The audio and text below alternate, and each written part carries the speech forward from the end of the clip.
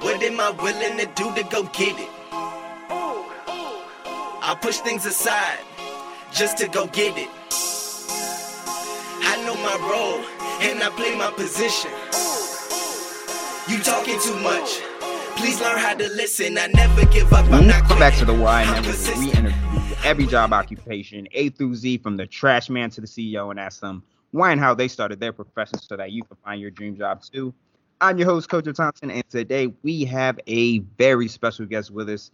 It is Tej Brahmbhatt. Now, Tej has been a corporate banker for well over a decade, advocating to achieve with what you already have versus trying to figure out what you think you need to succeed.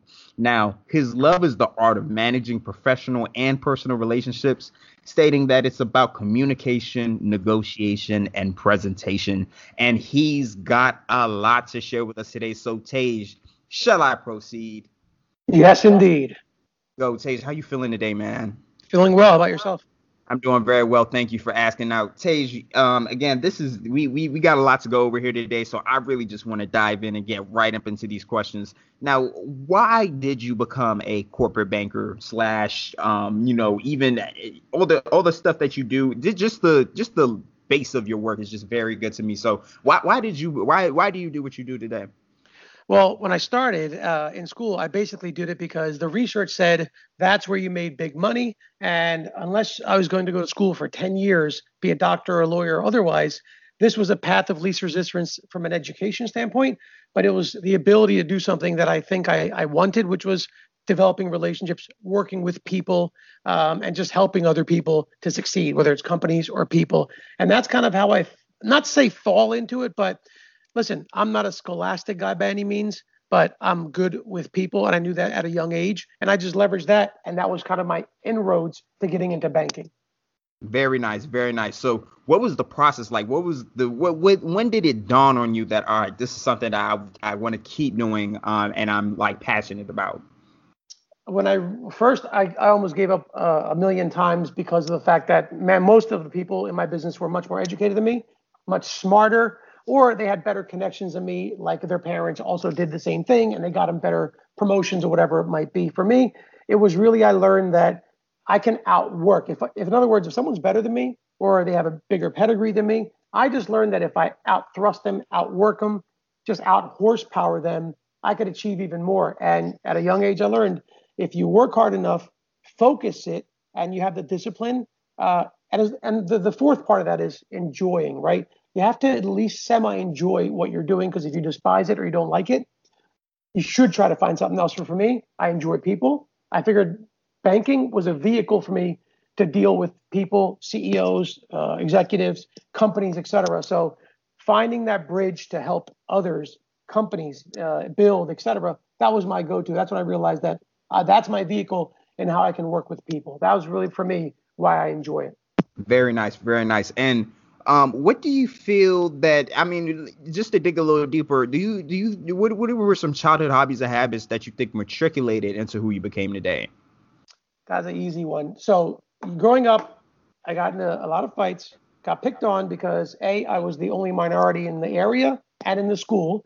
And I happened to be pretty chubby as well. So those two things really worked against me. So initially, I became a pretty good fighter. And then I realized I can't keep doing this. So what can I do with it? I learned that if I can't control certain things, what can I control? My instrument, which is my mouth. So everybody can control that.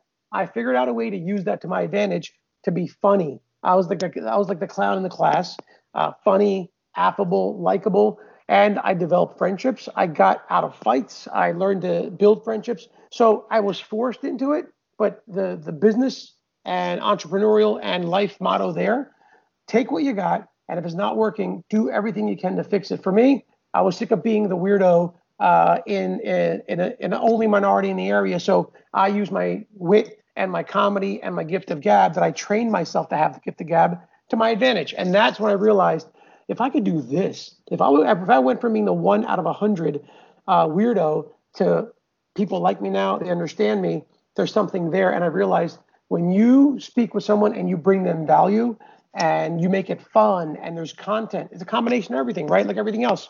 You can't be extreme. You have to have a little bit of everything. A little bit of content, a little bit of affability, a little bit of relativity. And I just realized that bled into, as I got older, professional relationships, et cetera. So that was for me, was building relationships work in any scenario. Very nice. Very nice. Makes a lot of sense to me. So, what is an average day like for you as a corporate banker? The day to day is very unusual. It's not the same because of the fact that right now I'm an entrepreneur. I've been an entrepreneur for the last few years.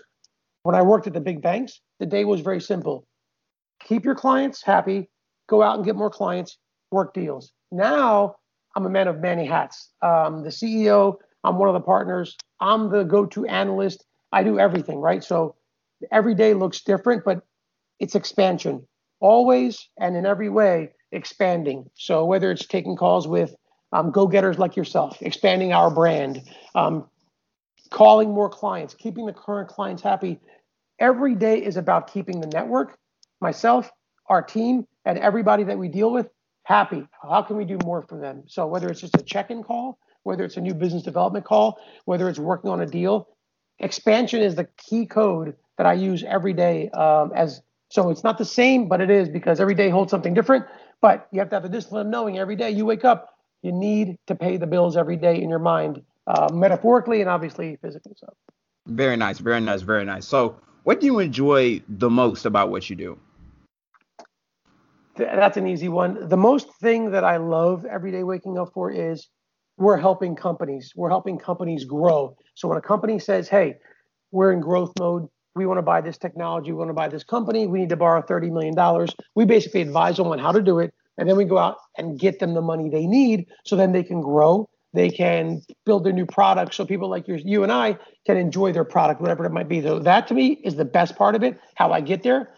I build the relationships. The same way you and I are talking, even in the Wall Street Journal, when you read about $1 billion takeover that happens, it starts with two people. It starts with the CEO of each company having this conversation and saying, why are you good for me? Why am I good for you? And then once they figure out that that's there, the likability, the relativity of each other's there, then they expand outward and that deal gets done. So for me, it's building these one-on-ones to then build with teams and then fund companies to help them grow. So that's what I love to do. That's my passion. And fortunately, I found a way to use my passion as my career.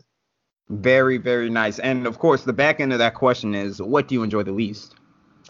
Funny, people think I'm a numbers guy. And when it comes to, I enjoy poker. So I understand numbers. I do them pretty well. But the mechanics of it, that's the least part of it for me is, hey, I have to work this deal. So working a $50 million deal means I have to read 30, 40 pages of a write-up. I have to write up 5, 6 pages, underwrite it, present it to the bank. You have to go back and forth on 30, 40, 50 emails. And it could be anywhere from 2, 3, 4 months to 1 to 2 years of work to do a $50, $60 million deal. And it's all paperwork, writing, and reading. And when you're reading to enjoy, it's one thing. When you're reading and writing numbers, for me, that's the least part of it. Very nice, very nice. Okay, so this is no doubt, without a doubt, my favorite question, and that is, do you think that grades mattered in school for the success that you have in your career today? Partially, and I say partially because especially in my field, in the corporate and investment banking world, most people have multiple degrees. So the grades do help, but the best analogy is the grades open the door. Everything else you do beyond it is what keeps the door open.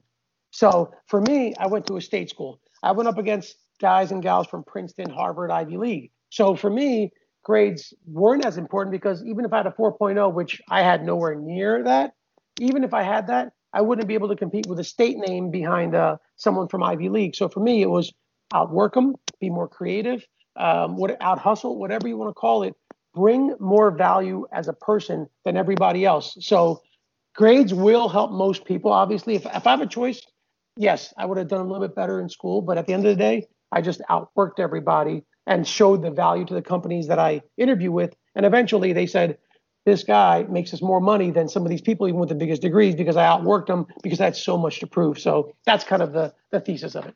Very nice, very nice. And I really want to just highlight that point of adding value, because a lot of people miss the point of the reason that people are hiring in the first place, or even just trying to acquire you in the first place. The reason why they're looking for somebody to hire is to add value in whatever way that they need. So if you show them that you can add value to them, if in sufficiently, if not more outstandingly, you will get the job no matter what. They will pay you as long as you can add value. That's what you need to focus on. You need to focus on adding value to your employer, adding value to whatever you want to do, adding value to the people you want to impact, adding value to just everything. That's the way that you become marketable, profitable, anything that you want to be. You just have to add value first. Add value.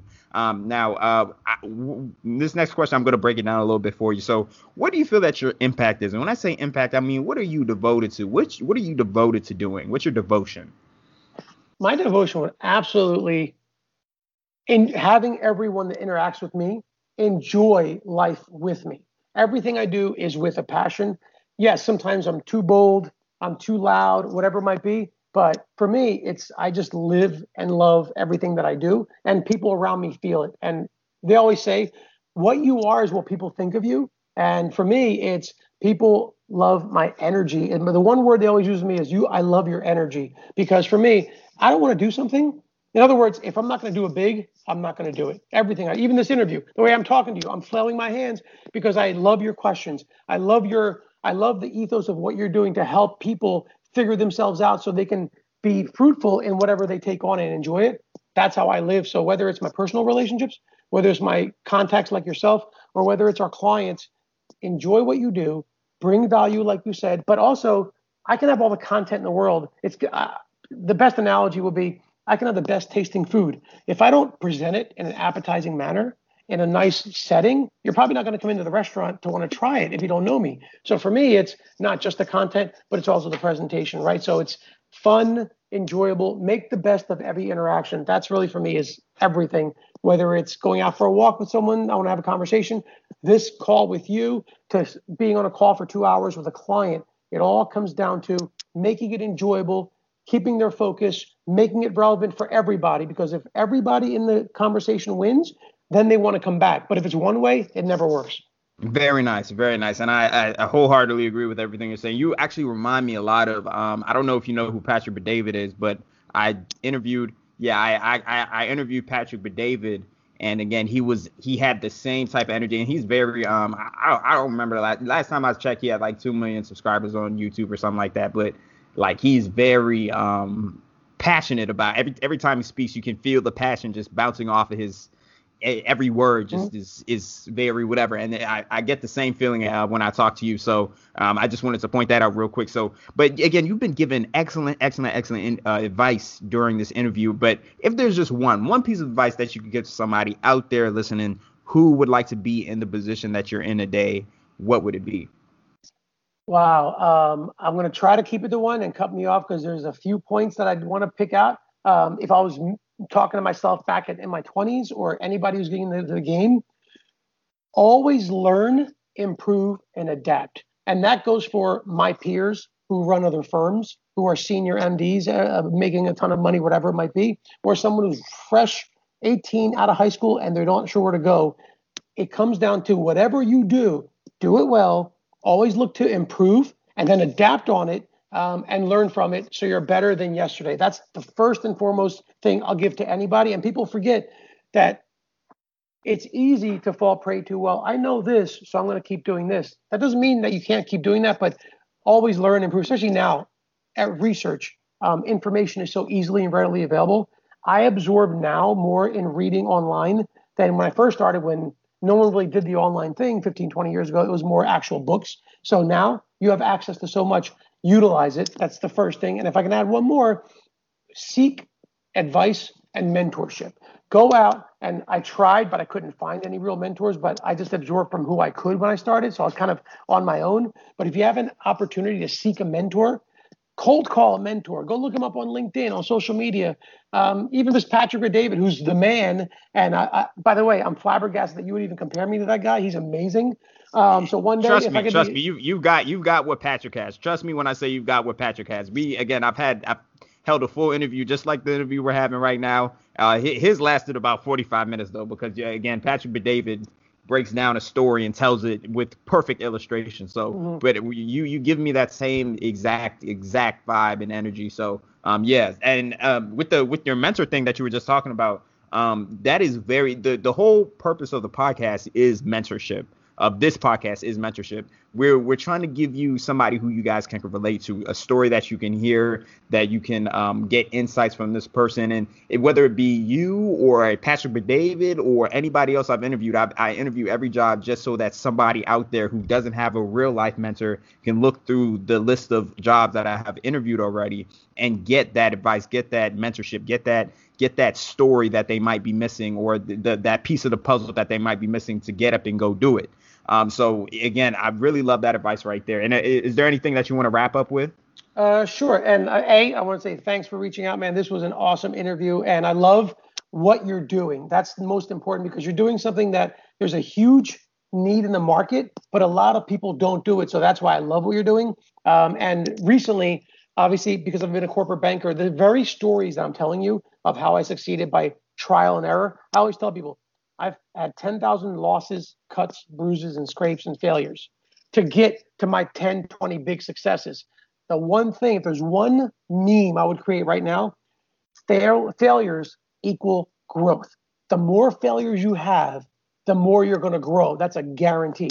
That doesn't mean that you won't be successful without them. Look, God bless you if you can get through life without failures. But people who had the most failures, the biggest, I'm sure if you ask Patrick or David how many failures when he started out that he had, I'm sure he's got thousands of stories. But failures equal growth is the big takeaway that I give to you. And kind of tying into mentorship that you're talking about, we started a company recently out of this COVID environment that we're in, because banking and everything else took a hit and slowed down. People reached out to me and said, Tej, how are you finding clients? How are you doing business? Well, I adapted. I couldn't go out to walk out on Park Avenue in Midtown. We're not going to events. We're not seeing clients in their places of business. How are you finding business? Zoom calls, Skype calls, calling people on LinkedIn, setting up Zoom calls, doing the quote unquote networking via Zoom, via Skype, that I would do at an actual event that's not going to happen for the next 2 years. So from that, we formed Tej Takeaways, which really is a way to help people who might not be comfortable with video calling, who might not be comfortable with business development, but they're good at what they do. How can they become better? Or you might be really good at what you do, but you want to go from A player to GOAT status. I have books written over the last 15 years of what I've done wrong so you can avoid it. And then here's the solution of how I did it right, so you can learn from my mistakes. You don't have to make my mistakes to do what I did. And that's kind of the closing thought of, I love both of our quintessence of what we say lines up. You want to help people, I want to help people. And this is a good way to do it, is taking what you have and making the most of it. Very, very nice. And please leave the links to all of that stuff. So I want the website, the social media, any social media, books. I want to leave all that in the link in the description below. So if you could just please shout everything out that you want to promote, please do so. Absolutely. Yes. So very simple, tejbrahmbhatt.com. That's TEJ dot. Actually, it's TEJBRAHMBHATT.com. That's basically my personal brand that I've developed as a banker, as a coach over the last 5-6 years, a trainer of salespeople. That's my brand. It tells my story. I basically go into some of the stories of where I almost gave up, but I didn't. And like they always say, the most growth happens in the last mile of a race. The further you get in the race, the lonelier it gets. That's kind of the growth of where I experience. So tejbrahmbhatt.com, it's more about me. And Tej Takeaways is the brand for the training and the coaching, whether it's on Twitter, on LinkedIn, or Instagram. Tej Takeaways is the handle for that. And obviously, I'm an investment banker. I'm always going to do deals for my companies. I love funding them, helping them grow. But my vehicle is banking. That's how I help people. But if I peel it back one layer, I love the interaction with everyone. And the better that interaction is with negotiation, communication, and presentation, the more likely of a mutual win for everyone involved. So I kind of get to teach both things that I love, banking, and how did I get those banking wins? Those two things is what I do. So, and I really appreciate your time, and I love what you're doing. Definitely keep this up, because there's not a lot of people doing this, and there's a huge need for it. So if I can support you in any way, I'm happy to do whatever you need. If you ever want to help, whatever it might be, happy to help you. Thank you so much. And again, he gave an excellent interview. Please, everybody, please check out the link in the description below. Please check him out. Now, folks, as you know, there are 3 types of work: a job, a career, and a calling. Most people have a job. You're lucky if you find a career, but you are truly blessed if you find your calling. And I really hope that me and Tage helped you find it here today. Folks, that is a wrap. If you enjoyed today's podcast, make sure to leave a review so that someone else can discover it too. Make sure to follow us on Instagram, Twitter, Facebook, and LinkedIn at YI Network for episode updates, weekly takeaways, quotes of the week, and much more. And if you or somebody else you know is passionate about their job and would like to share their story, email us at whyimpassionate@gmail.com. Again, whyimpassionate@gmail.com. Talk to you soon, folks. And I play my position. You talking too much. Please learn how to listen. I never give up, I'm not quitting. I'm persistent. I'm willing to go the distance. I feel like I'm up on the mount, like I'm pitching. I'm fighting the more.